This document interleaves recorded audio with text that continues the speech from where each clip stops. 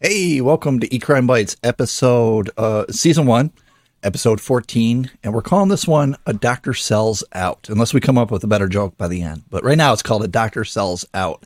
Well, Dr. And Shitbag was already taken, right? So yeah, this guy isn't real. I wouldn't put him in the shitbag category, but he'll have his own category, I'm sure, by the end of this episode. he's shitbag adjacent, but yes.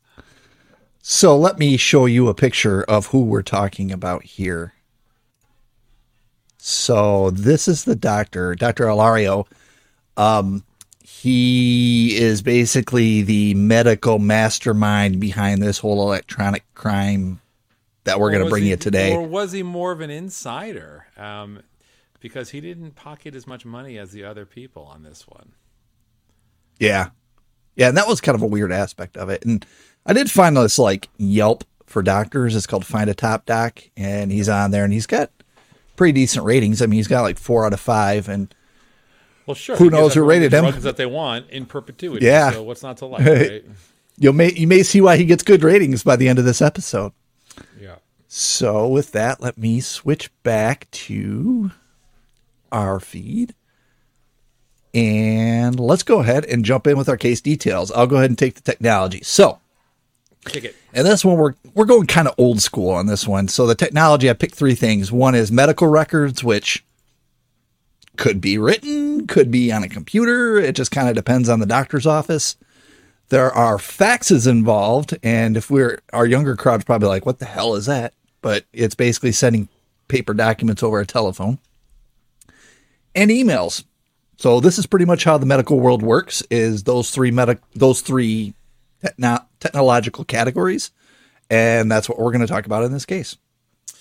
Okay, so let's talk about the crime. We're listing healthcare fraud as our, catch-all here, but I actually am surprised that there wasn't more detail into the HIPAA violations. So for those of you who are unaware, HIPAA is an acronym. It's HIPAA. It's Health Insurance Portability and Accountability Act. It's from the mid-90s, and it really it's a federal law that requires the creation of a specific set of standards to protect sensitive patient healthcare confidentiality. So that clearly was violated over and over again here. So I'm surprised that wasn't listed, unless I guess they just copped to a lesser plea. So we'll come back to that. Criminals. So we have a bunch of different criminals here. We have a handful of doctors. We showed you one of them. We have a handful of sales reps in the pharmaceutical industry. So just like if you're not familiar with this, just like any other industry, there are salespeople out there trying to sell their wares, which is the medicine. These people, that's one group of criminals in this case. And then the third group is fake patients. It looks like they started out possibly using normal patients, but then they definitely switched to fake patients by the end of this whole scam that we're going to talk about. Yeah, we'll get into that. Who were the victims here, Keith? So arguably the obvious one are the healthcare insurance companies. I'm not sure how bad people feel for health insurance companies, but I would also argue the patients, because some of the details you'll see in the case were that the patients were clearly not receiving unbiased medical care. There was clearly ulterior motives, and there was definitely, I think, a degradation in the quality of the drugs they were receiving based upon the scam here. We'll get into that a little bit. So I'm going to throw the patients in as well as the victims, as well as the insurance companies. Yeah, I'm with you on that one.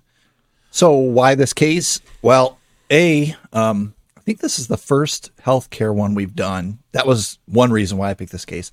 Second was, wait until you see the amount of money that this group got away with, and for a while. So when I saw this, I was like, wow, really interesting subject matter. Wow, they really got away with a lot. And that was the reasons why I picked this case. It's quite eye-opening, and certainly I think, tops the list of other cases that we've looked at in season 1.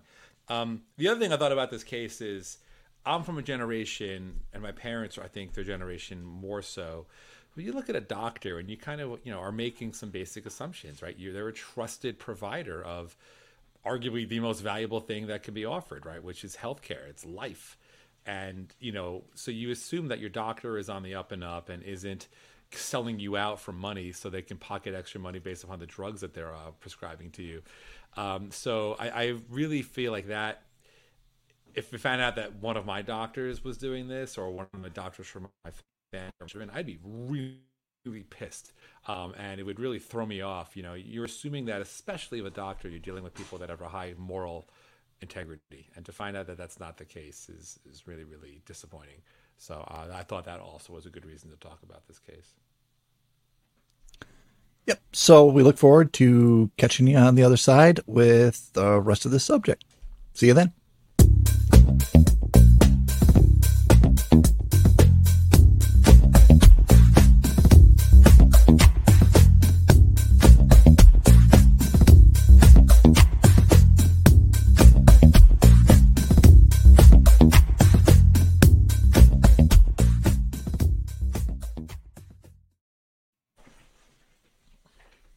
Hey, welcome back to A Doctor Sells Out, episode 14. Now, I said we haven't done a doctor before, and I actually lied because we did do a doctor before, and we've got an update of that doctor.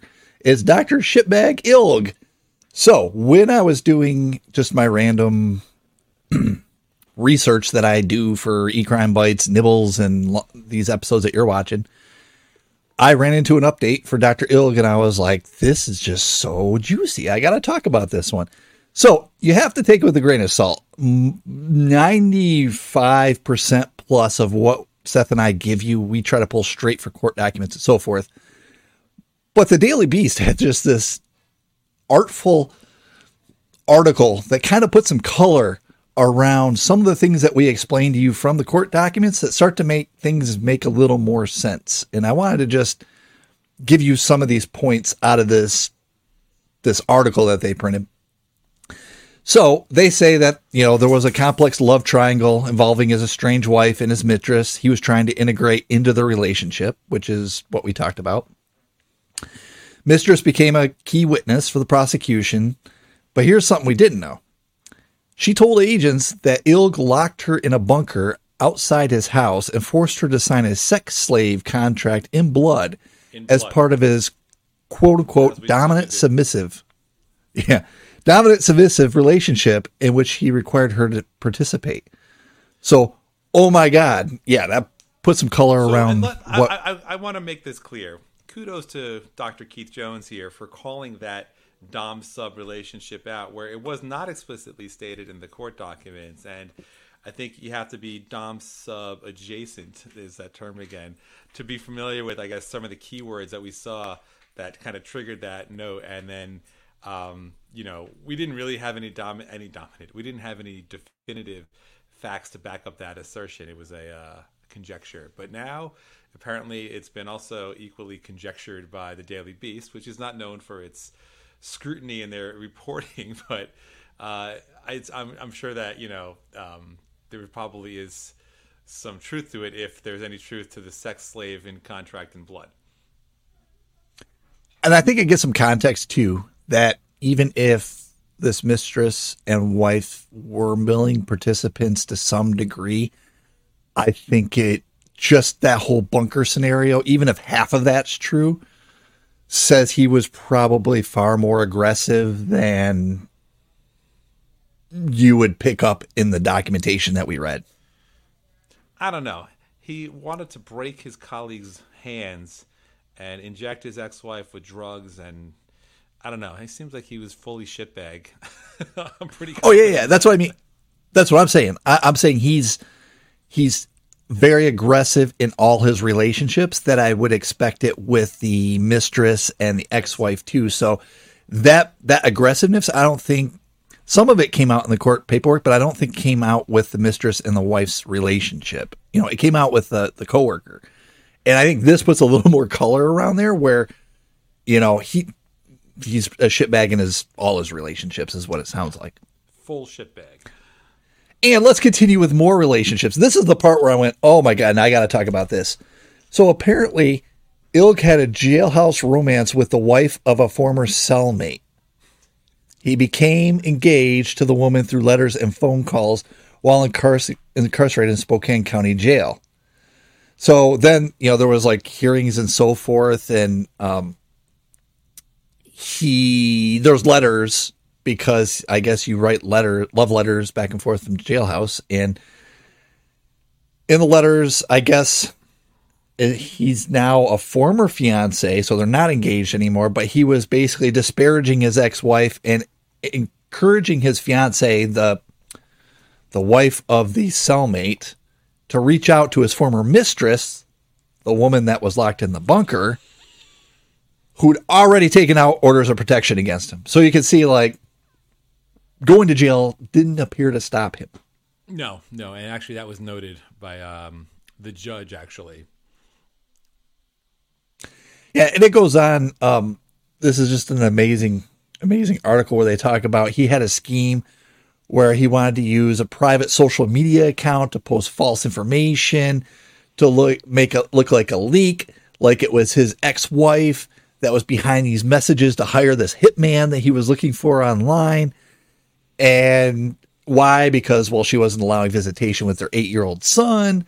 And he just goes on about saying, oh, she's no innocent princess. It would be eye-opening if somehow this information was posted online where she and everyone else could see it. So, again, it's like he's behind bars and he's still trying to take it out on his ex-wife, allegedly. Right, but the most provocative part of this, I thought, was him essentially trying to profit, or I guess coming up with a scheme to profit off of his own story. So I'll read this one. In other letters, Dr. Ilg attempted to ensnare his fiancée in a plan to sell the rights to his life story, using a twist on the 50 Shades franchise as the pitch. He instructed her to reach out to publishing companies and fantasize about building an empire together, suggesting they could make $1 million a year after his release. Quote, this could be giant. And prosecutors even played a recording of a phone call between the good doctor in November while incarcerated, in which he told someone that his story had, quote, a lot of potential for a book/movie deal and a lot of potential for financial gain. So even in prison, after he was incarcerated and found guilty, and he still had delusions of grandeur, really living up to the Dr. Shitbag moniker, I would say. And he hasn't been in prison that long, if I recall. It was earlier in 2023. So he's been busy. Yeah, he's gotten a lot done. A lamenting period of 5 years where he cooled off. This was like right back in it. Oh, let's see. I'm not going to read all this. There's so much good information in here. There's correlation that the wife said. The wife basically said the same thing that the mistress said, where he would force her to submit to him and quote unquote call him sir and quote unquote sign a ridiculous set of rules to follow. She said she would wake up at night and find herself tied down with ropes or chains. He was physically violent, grabbed her by the throat, pinned her to the bed while she was holding her son. He would then, like, if she protested in any way, then threaten to withdraw financial support, which is usually the next step when somebody can't control somebody. They try to take away their financial means if they're married to them. So luckily, at some point, the ex-wife found a full-time job and she started plotting her escape. And yet he still would not leave her alone. He would park outside her work, place trackers on her car, and all sorts of stuff. So she said to this day, she locks her office door between clients just because she's afraid of him. And if not him, somebody he might send to come either watch her or hurt her. There is a background for that, right? There's actually a reason for that fear. It's not yeah, and she was quoted as saying, all I want to do is get out of a toxic marriage and be left alone. If he hadn't gotten caught, I don't know what he would have done to get his way. And I got to agree with her on that, because he apparently is still in prison doing stuff. So at some point, right now, like I said, he's in prison. There's hearings and there's still legal stuff that goes on once you're in prison, because you're just like, most criminals are like, hey, I don't belong here. I want to appeal this. So there was one point where there's a hearing and he read a lengthy statement and then he apologized profusely to his victims. And then he claimed to say morning devotionals in their honor. And I was like, okay, if you take that at face value, that sounds nice. And then he turns and he says, he also claimed to have been withdrawal from psychiatric medication when he wrote a letter to his mistress, begging her to marry him so she would not testify against him. And then he goes off, and the judge has to interrupt him because he starts talking about all the other inmates going through withdrawal in jail and so forth. And the judge is basically like, we don't need to get into that. So it's kind of like the dude is not real focused on his case. And even though when he apologized, it's like he went into this whole drug thing, which is, to me, it kind of felt like an excuse. That's just my opinion. Let's see. Now, the last point I'm going to make on this case was I guess his defense, he made this argument through his attorney that basically he's being quote unquote persecuted for his alternative sexual preferences. And then, the judge and everybody basically said, hey, the defendant's not being persecuted in this case. He's just being for what? Yeah, he's being prosecuted for the things he did. So this isn't about his sexual likings. This is all about what he did to try to get there. Yeah. It's worth a read. If everyone has, we'll put the link up on our website for the Daily Beast article. It's certainly worth the read. It does a good job it doesn't do as good of a job as we did in terms of getting into the detail of the crazy shit involved in this case, but it does give a good, follow-up. So definitely worth a few minutes of your time. With that, Keith, let's talk about our main case today.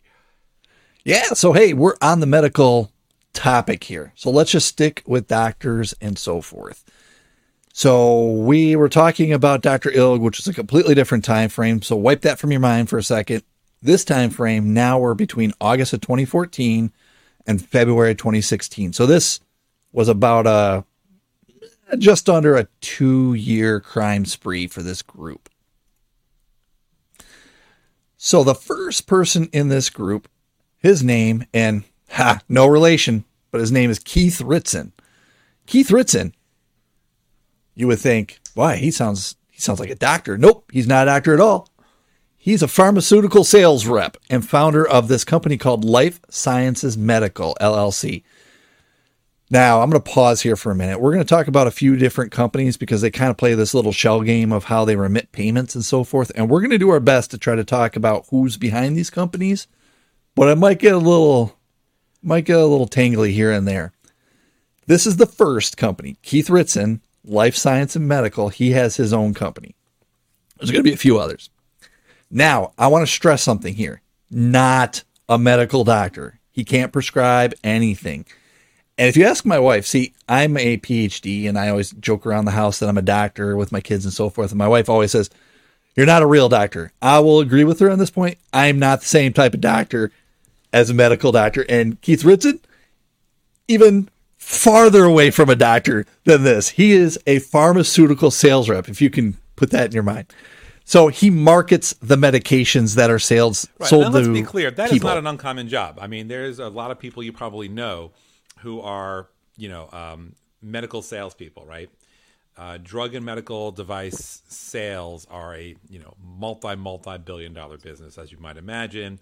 And a lot of these drug companies need salespeople to directly correlate with the doctors. And there's I'm sure a very vast area of regulations and law that talk about how cozy a medical and medical device and drug company can get with a doctor. But think about it, right? Every time your doctor prescribes medicine, or think about all the different, commercials you see on TV for different medications, there's a big marketing budget for that stuff. And obviously their main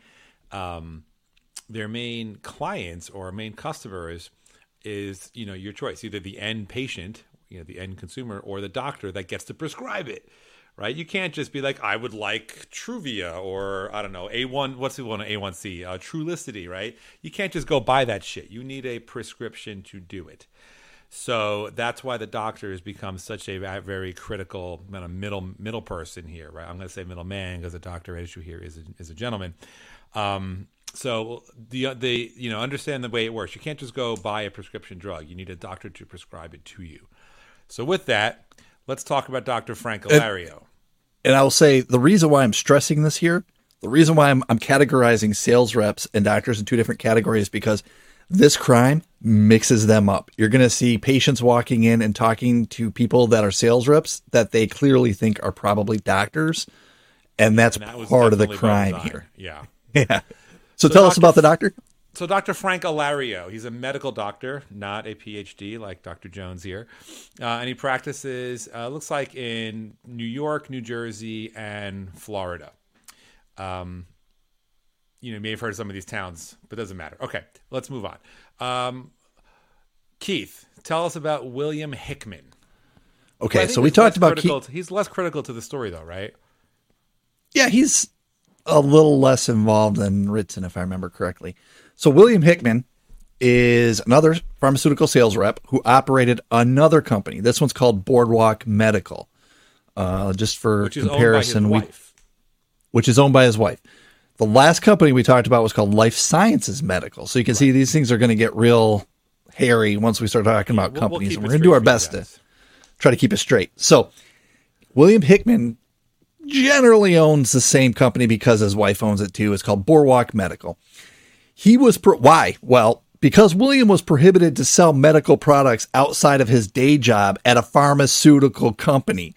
So Boardwalk was clearly outside that day job. He was doing something right off the bat that he shouldn't be doing, is what we're saying. So let's be clear. Hickman works at some pharmaceutical company we don't know. His wife owns Boardwalk, and he was definitely doing work for Boardwalk in violation of some kind of non-compete or conflict of interest rule with his other pharmaceutical. But clearly is knowledgeable about the business since he works in a pharmaceutical environment. So Keith, tell us about Central Rexall Drugs. Okay, so this company he owns, that Hickman owns, Boardwalk, has an agreement with this other company called Central Rexall Drugs. So, Central Rexall is a company that would basically make, I believe they fall into the compounding pharmacy realm. So think CVS, right? When you go get your drugs, when you go get a prescription filled, where do you go? You go to a pharmacy, right? And most I don't know if CVS can do this. There are older fashioned, non what's the word I'm looking for? Not a Rex, not a Walgreens, not a CVS, so not a like a mom and pop shop, right? More of a mom and pop shop, right? And I used to have one where I grew up, where they could actually do a little bit more than just fill a prescription. They actually could create a medication for you. And we'll get into a little bit about what they were doing specifically here. And this is important because otherwise, why wouldn't a patient just go directly to CVS or Walgreens? Yeah, and these compounding pharmacies are a little different. A lot of times it's because somebody needs a medicine a certain way that the rest of the population doesn't, so you have to go to a specialized place. And that's why this gets a little hairy, trust me. So why are we telling you this? Well, basically, Central Rexall Drugs, when they would get a prescription from Hickman's company, which is Boardwalk. Hickman's wife's company, they would give them a cut. So let's say I'm just going to make these numbers up. Let's say they came in and they would get, a customer would spend X. They might give the company back half of that X or a third of that X for bringing that business into that Central Rexall Drugs. And you can see this monetary incentive. This is what makes the criminal fire start in this case. This is where the smolder starts going to a fire. So in order for you to get drugs, you usually need a doctor. And that goes back to the doctor that we talked about in this case. The authorizing doctor for these prescriptions would be Dr. Frank Alario. So let's talk about Central Rexall. So they are, as Keith mentioned, a compounding pharmacy. So very similar to a CVS or a Walgreens. However, they'll make a prescription for people that, for whatever reason, cannot take the regular prescription as it was designed. So think about it. Certain pills are blue, right? Well, it could be that food coloring that makes that pill blue is a problem for a random person who can't take that.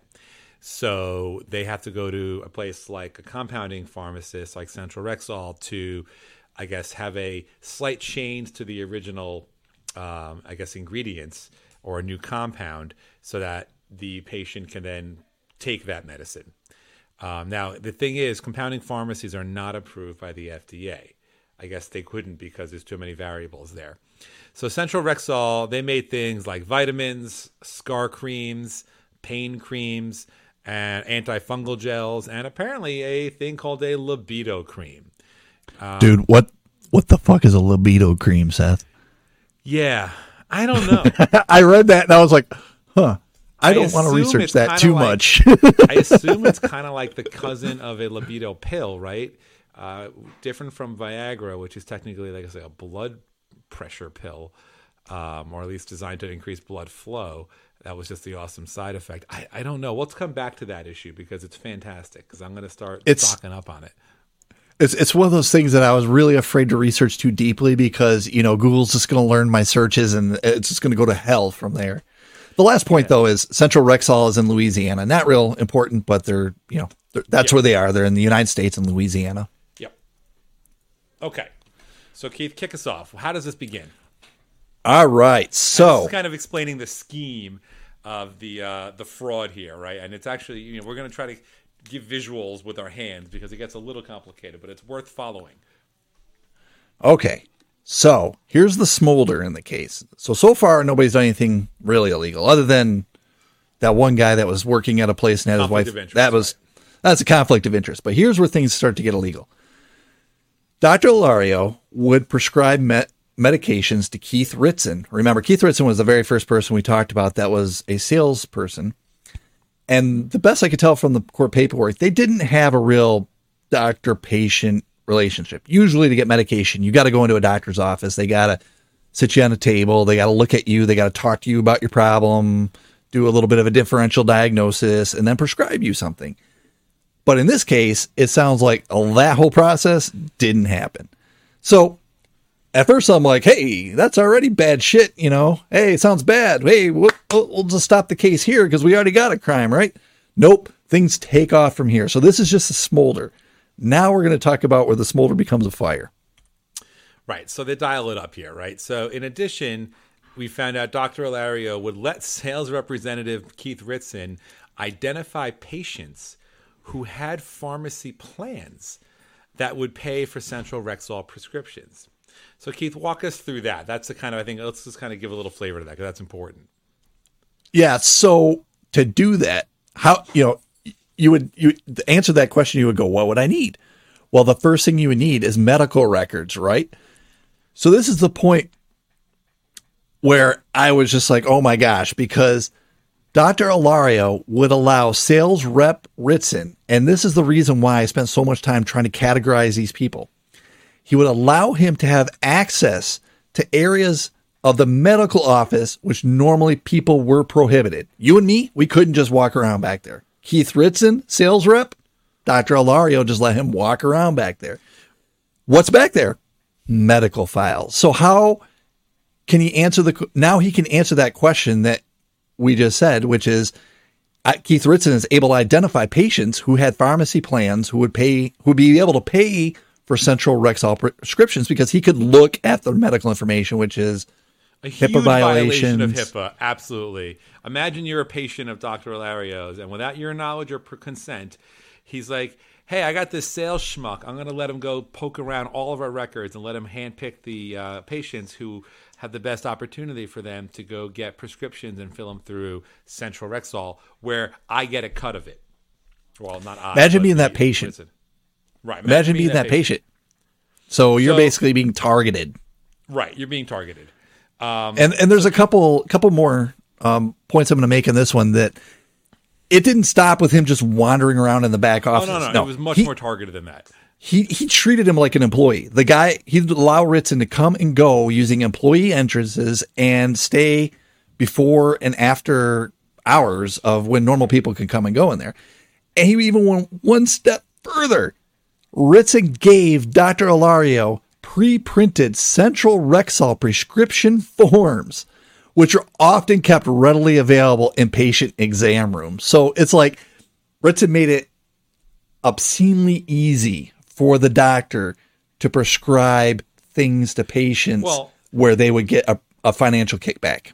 Imagine going to the doctor and getting, a diagnosis, and they assign some kind of medication to you. They prescribe some medication, and they always say to you, right, where is your pharmacy, right? And imagine they said, we're going to tell you, you're going to go to this pharmacy.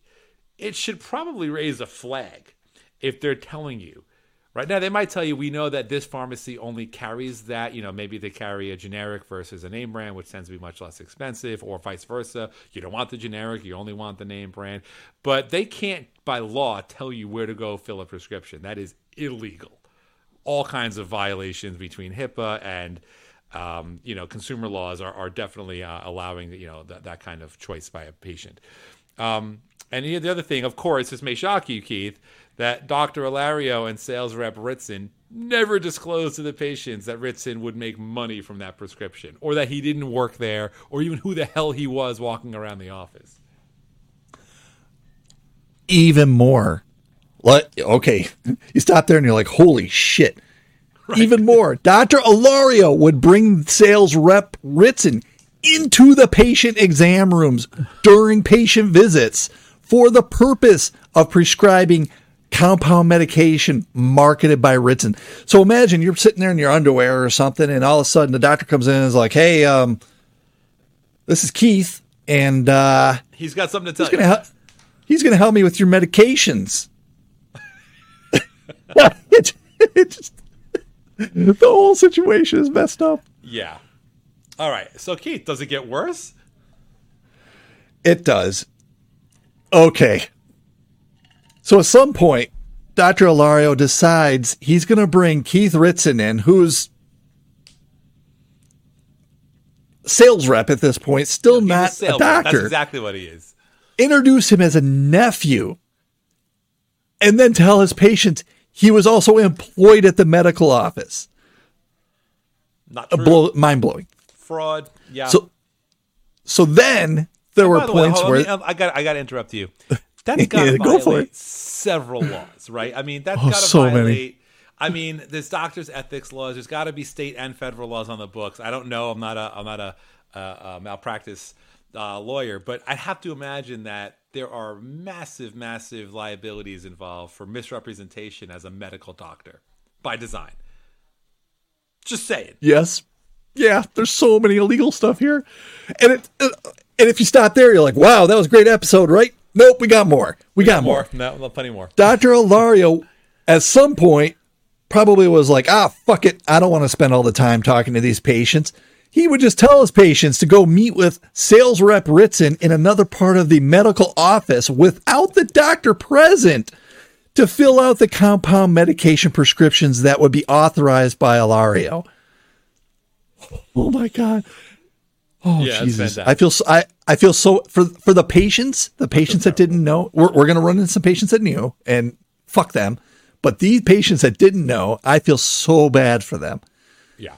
So Dr. Ilario prescribed compound medications that people did not understand why they were prescribed compound medications. Imagine, or necessarily needed it, right? That's the other thing.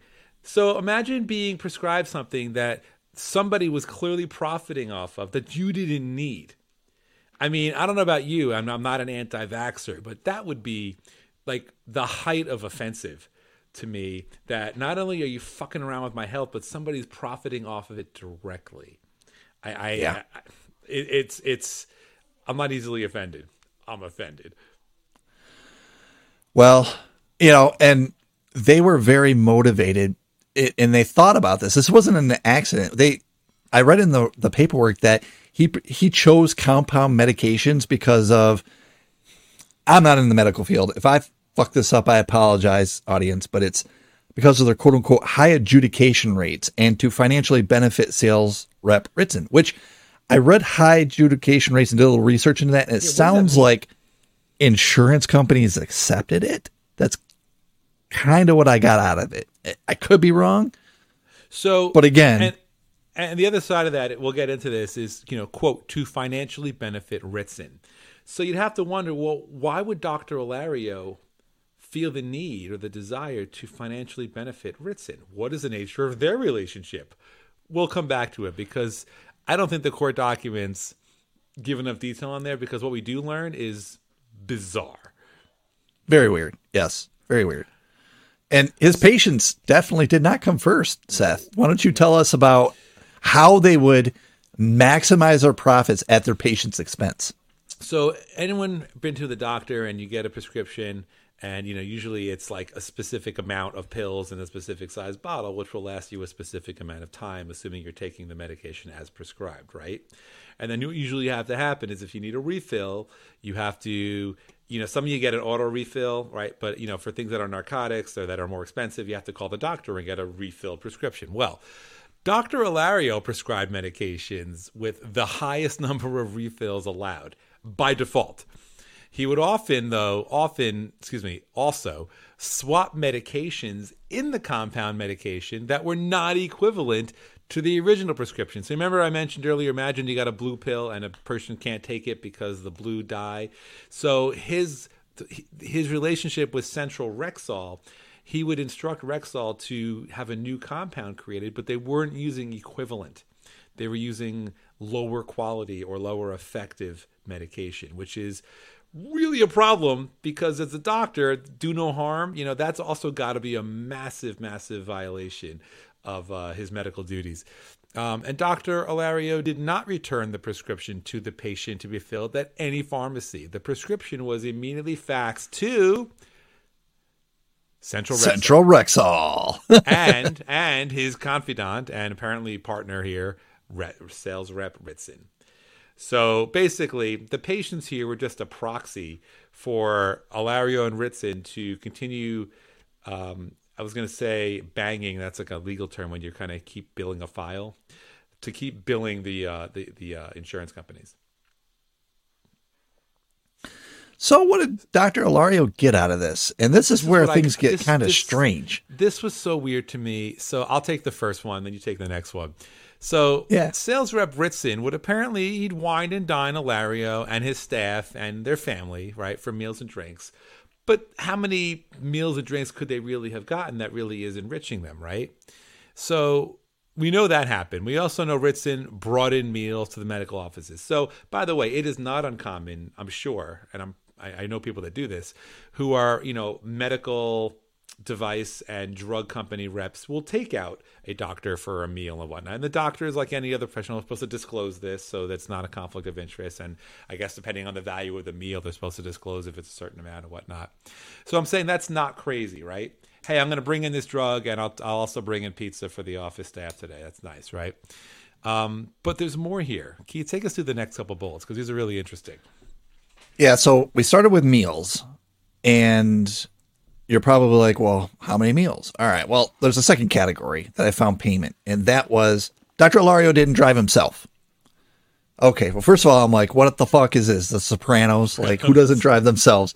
But apparently he did not drive himself. So sales rep Ritson would drive him around into his office in New York. And I imagine at some point, like, Ritson should have like Ubered or something, like just gotten like a really expensive ride service instead of driving around himself. Because you're going to see, if this is all the payment that Ilario's getting, Ilario kind of got Steinered in this case. It wasn't a whole lot. You're going to see what his friends made. And I was amazed at the money. So one other form of payment that I also found in the court documents was that they would travel together. So they would go to other states. Like we said, his medical offices were in Florida and New York City. And Jersey. So that involves car rides, flights, hotel stays, that kind of stuff. So that's going to involve money. But again, you got to say, how much of that could they really send his way for him to make a bunch of money on it and him not become a Steiner? Well, at this point, I was going to say, I'm sorry, Keith, so we'll find out how much Ritson made, which is going to be eye-opening. But like, why would Ilario, what did Ilario get out of this, right? So far, meals and a driver doesn't seem worthwhile for putting his entire career and patients at risk, right? I don't get it. Like, how many free lunches are you getting that you feel like it's worth it to get basically driven around and getting free meals? And I'm not sure if the court paperwork just didn't have payments that I missed, or they didn't put in there, or it's not public, or what it is. But I'm reading the story at this point, and I'm like, okay, so this doctor's screwing over his patients so far, because none of these patients seem to be willing accomplices at this point. You're going to see we got some willing accomplices coming up, but there's no willing accomplices. So you're thinking he's not I can't imagine maybe he's making more because of a prescription or something along those lines. But you're going to see at this point of the way things go, this is where Ilario they start having patients that are in on the scheme with them. Right. And I think it's a numbers game. And I think Ilario starts to make more money when it becomes a numbers game, if I explain that coherently at all. But so we talked about Ilario's haul. Why don't we talk about what Ilario's friends made, Seth? So let's remember Keith Ritson, he's our main sales rep who was loitering around the office of Dr. Ilario and apparently was able to prescribe medication and sit it down. Apparently doing most of the work too. Yeah. Meeting with all the patients and everything.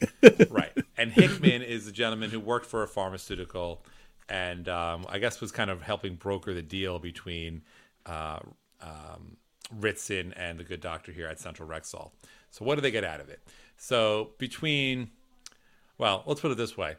We know that on October 9th of 2015, Ritson pocketed over $73,000. Now, I'm assuming these are amounts of money that were consolidated over sub-periods of time, but I guess this is dates where he actually cashed in on them. So on the same day, he made another $90,000. So that's $163,000 he made from obviously a short amount of time. Oh, it gets better.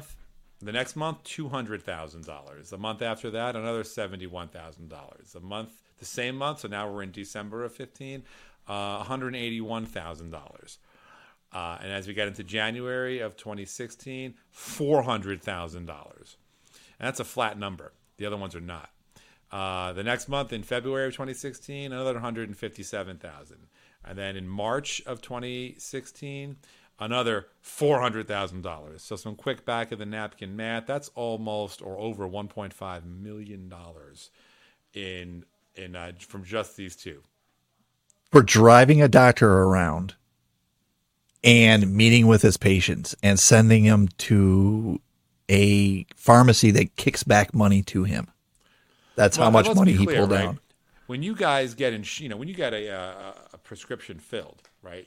Assuming that you're on insurance, the real amount of the drug is kind of some made up number that the drug companies get, and then they negotiate pricing with the insurance companies. So I don't know, if Ritson and Hickman were getting a cut of the full price, and then the insurance company was still only paying out. I don't know, but that's a lot of money to basically rip off of a set of customers at a specific practice.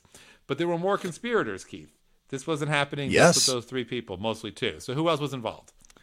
So this is where things get really hairy because they start having patients become involved with the scheme. So fake patients. There are other conspirators as well in the medical company sense. So there's a person named Brian Pugh. He owned a company called BP Med Number One, like the actual Number One LLC. There's a Dr. John Gaffney. He was a co-conspirator. It sounds like he signed prescriptions like Dr. Ilario did.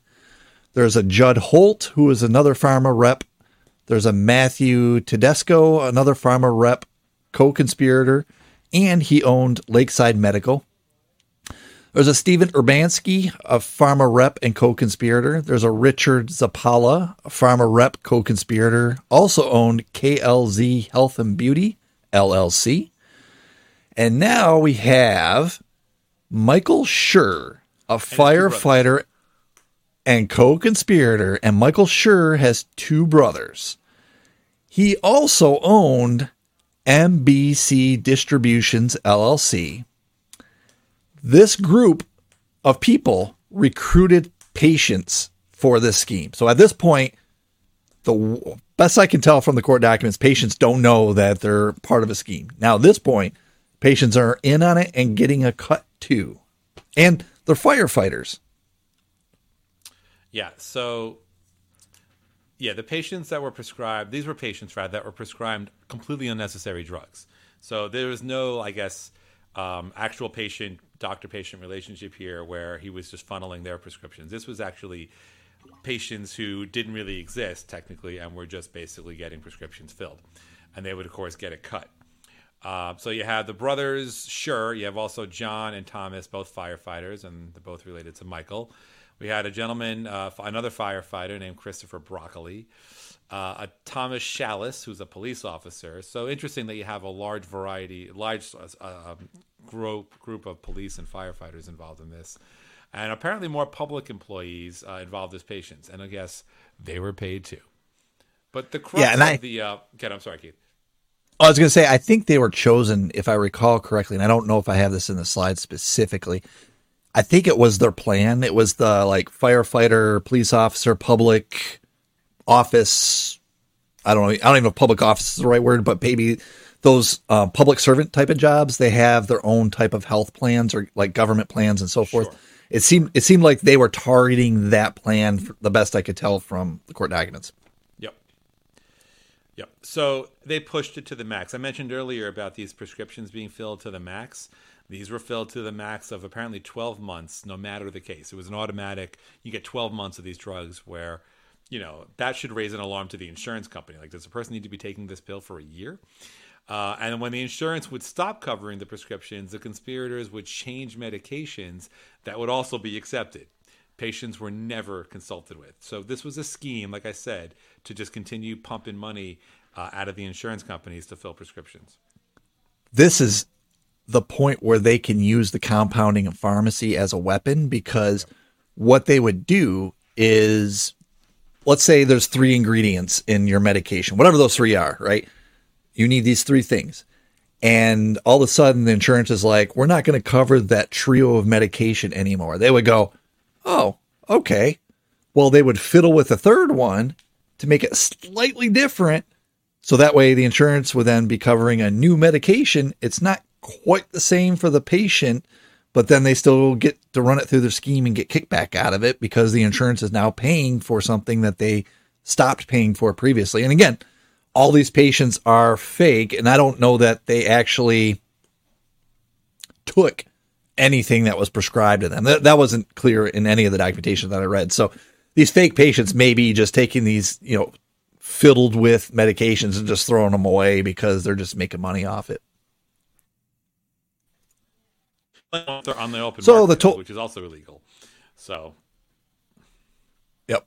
So the total damage here, Dr. Ilario and sales rep Keith Ritson caused over $2.5 million worth of prescriptions to be sent to Central Rexall, which I'm not in the medical field and I don't do marketing in the medical field, but that seems like a big number to come out of one dude's doctor office.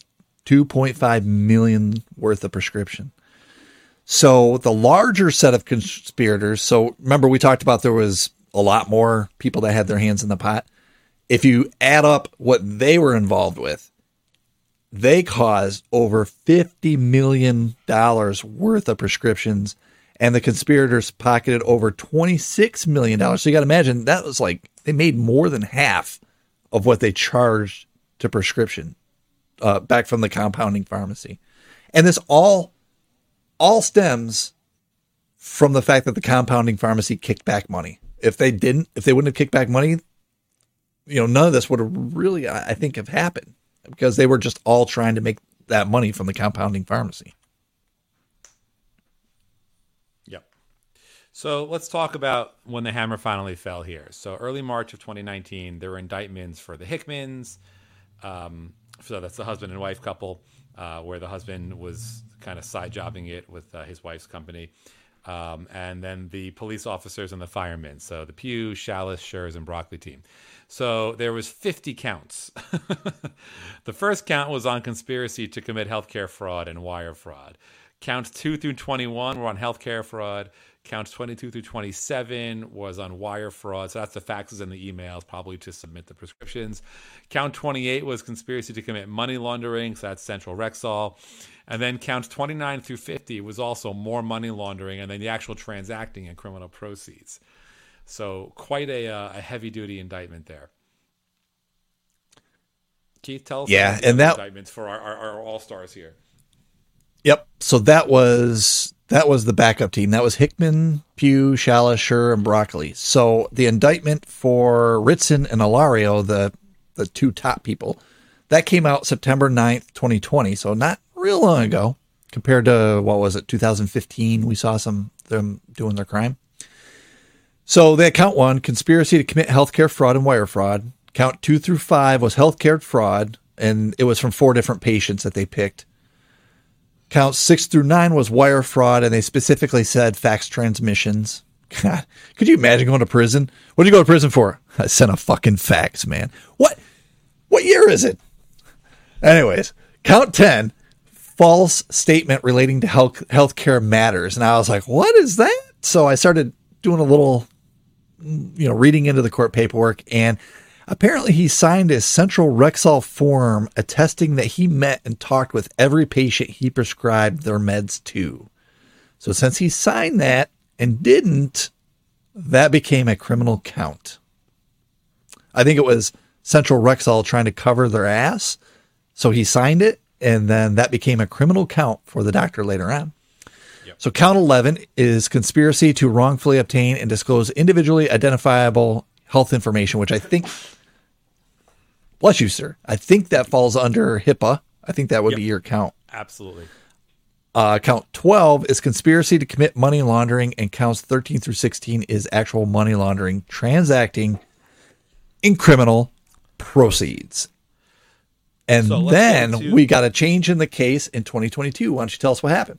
Yeah, so as of last summer, July 28th of 22, Christopher Broccoli pled guilty. He pled guilty to a single count of conspiring to defraud a healthcare benefit program. Right? Don't forget, he was either a police officer or a firefighter. I don't remember which. He got the max sentence. He got 10 years and financial penalties associated with it for the single count, which is interesting because that's a heavy duty. That's actually, I'll stop you. That's my notes. My notes are actually bad. He's facing a max sentence of 10 years and financial penalties. Right, I apologize. So we don't know what the sentencing happened. No, so I was just going to get to that once you were done with this. So basically, we know that this guy pled guilty. And I actually checked right before we did this, and I couldn't find any status changes in the court documents. But this case was so juicy, I was like, I can't wait until he's sentenced. I'm like, this is so good. We just got to talk about it and just update the sentence later. We'll update the audience when we have actual sentencing information. So next, let's talk about Dr. Ilario. So this one really, really threw me for a loop because similar to our other insider in a prior case who got $11,000 in gift cards, for ruining his life, Dr. Ilario did plead guilty in October of last year. He pled guilty to a single charge, one count with conspiring to wrongly disclose individually identifiable health information. So that's kind of the whole idea of having, Ritson sit around his office and access patient records and, basically funnel patients directly to Ritson to prescribe medication through Central Rexall. What is interesting, though, is one count could have been one incident of it. This must have happened hundreds and hundreds of times, or at least dozens of times. But they gave him one count, and the max sentence here, we don't know what he actually ended up getting, is a year. My theory on this is they used Dr. Ilario to roll over on everybody else. Because we don't know what happened to, we don't know what happened to Ritson yet, because that seems exceedingly light for what Dr. Ilario's role was in this and the myriad examples of violations of healthcare fraud laws and clearly, health, individually identifiable health information, which ties to HIPAA. And so what I did right before we recorded this is I went and took a look at so I put these links in all our episodes if you're interested too, but I went to those court listener links that I usually put in there. And the statuses look the same, and they're still like they've pleaded guilty, and I'm looking for sentencing and I'm not seeing it. So I'm seeing like status conferences and sentencing conferences and basically all this legal stuff that kind of leads up to sentencing. So what we're going to do is we're just going to keep an eye out for this one, and once we see what they're sentenced to, we'll just have an update on one of our other podcasts. But yeah, this was a freaking amazing case. Yeah, and by the way, it was just all over. We got nothing on Ritson. We don't know what happened to that. Yet. Well, we know it's in the court process. He hasn't pled. He hasn't been convicted. He's getting his time in court right now. I'm sure they're pumping him for a ton of information to see who else might have been involved, or if he's part of a larger, criminal activity here. But that guy, I'm surprised. I mean, he might get a large sentence here. So we learned a lot here. I'll start with the first one. The technology here, as Keith noted earlier, faxing and using paper based prescription, not very sexy, not very high tech, very primitive in comparison to other episodes. Except for the rebate kingpin, that should be noted as the old school, example of using rudimentary technology to rip people off. Yeah, and maybe I should have made this our first conclusion, which is the doctor's facing less punishment compared to Christopher Broccoli, and both pled guilty too. So why?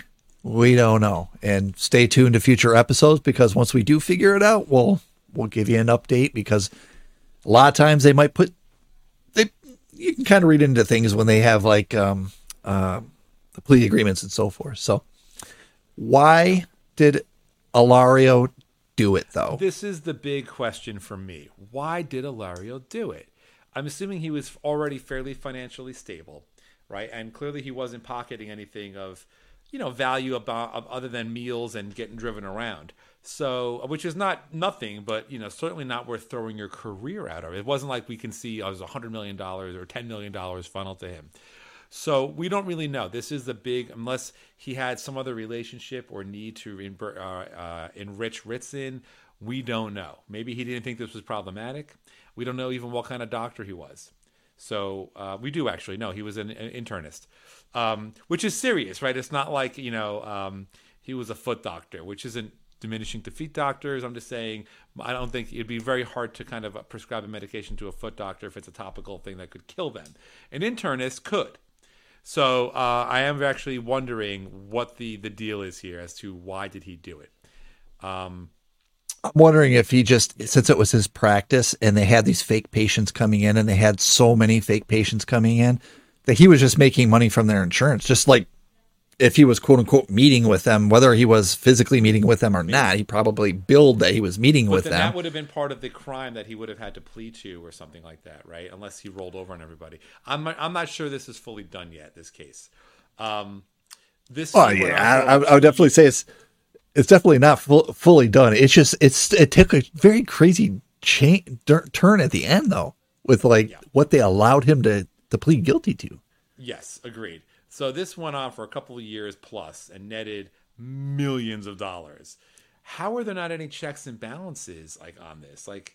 Especially if the compounding pharmacies are not FDA approved, there's got to be some state agencies that are looking into those. How do they know they're not just selling people cocaine? I mean, it's interesting to understand that these people had exploited a clear gap or vulnerability in the system here. Keith, why don't you take the last two, because they're fantastic. Yeah, I was a little surprised and / disappointed to see that police officers and firefighters were involved, especially the police officers, because it sounded like that group, the firefighter police officer group, knew that they were fake patients. I wouldn't have felt so bad. Like if they were just the patients like the other ones that were they were caught up and they were just victims. All right. But the officers and the firefighters, they not only were fake patients, but then they went and tried to find even more fake patients for the doctors. Once you had one firefighter, you had them go get, the brothers, and then the brothers went and got their friends and so forth. And, the most important thing out of this whole episode is I finally figured out there was a professional libido cream, Seth, and we can finally stop getting our libido cream from the local gas station.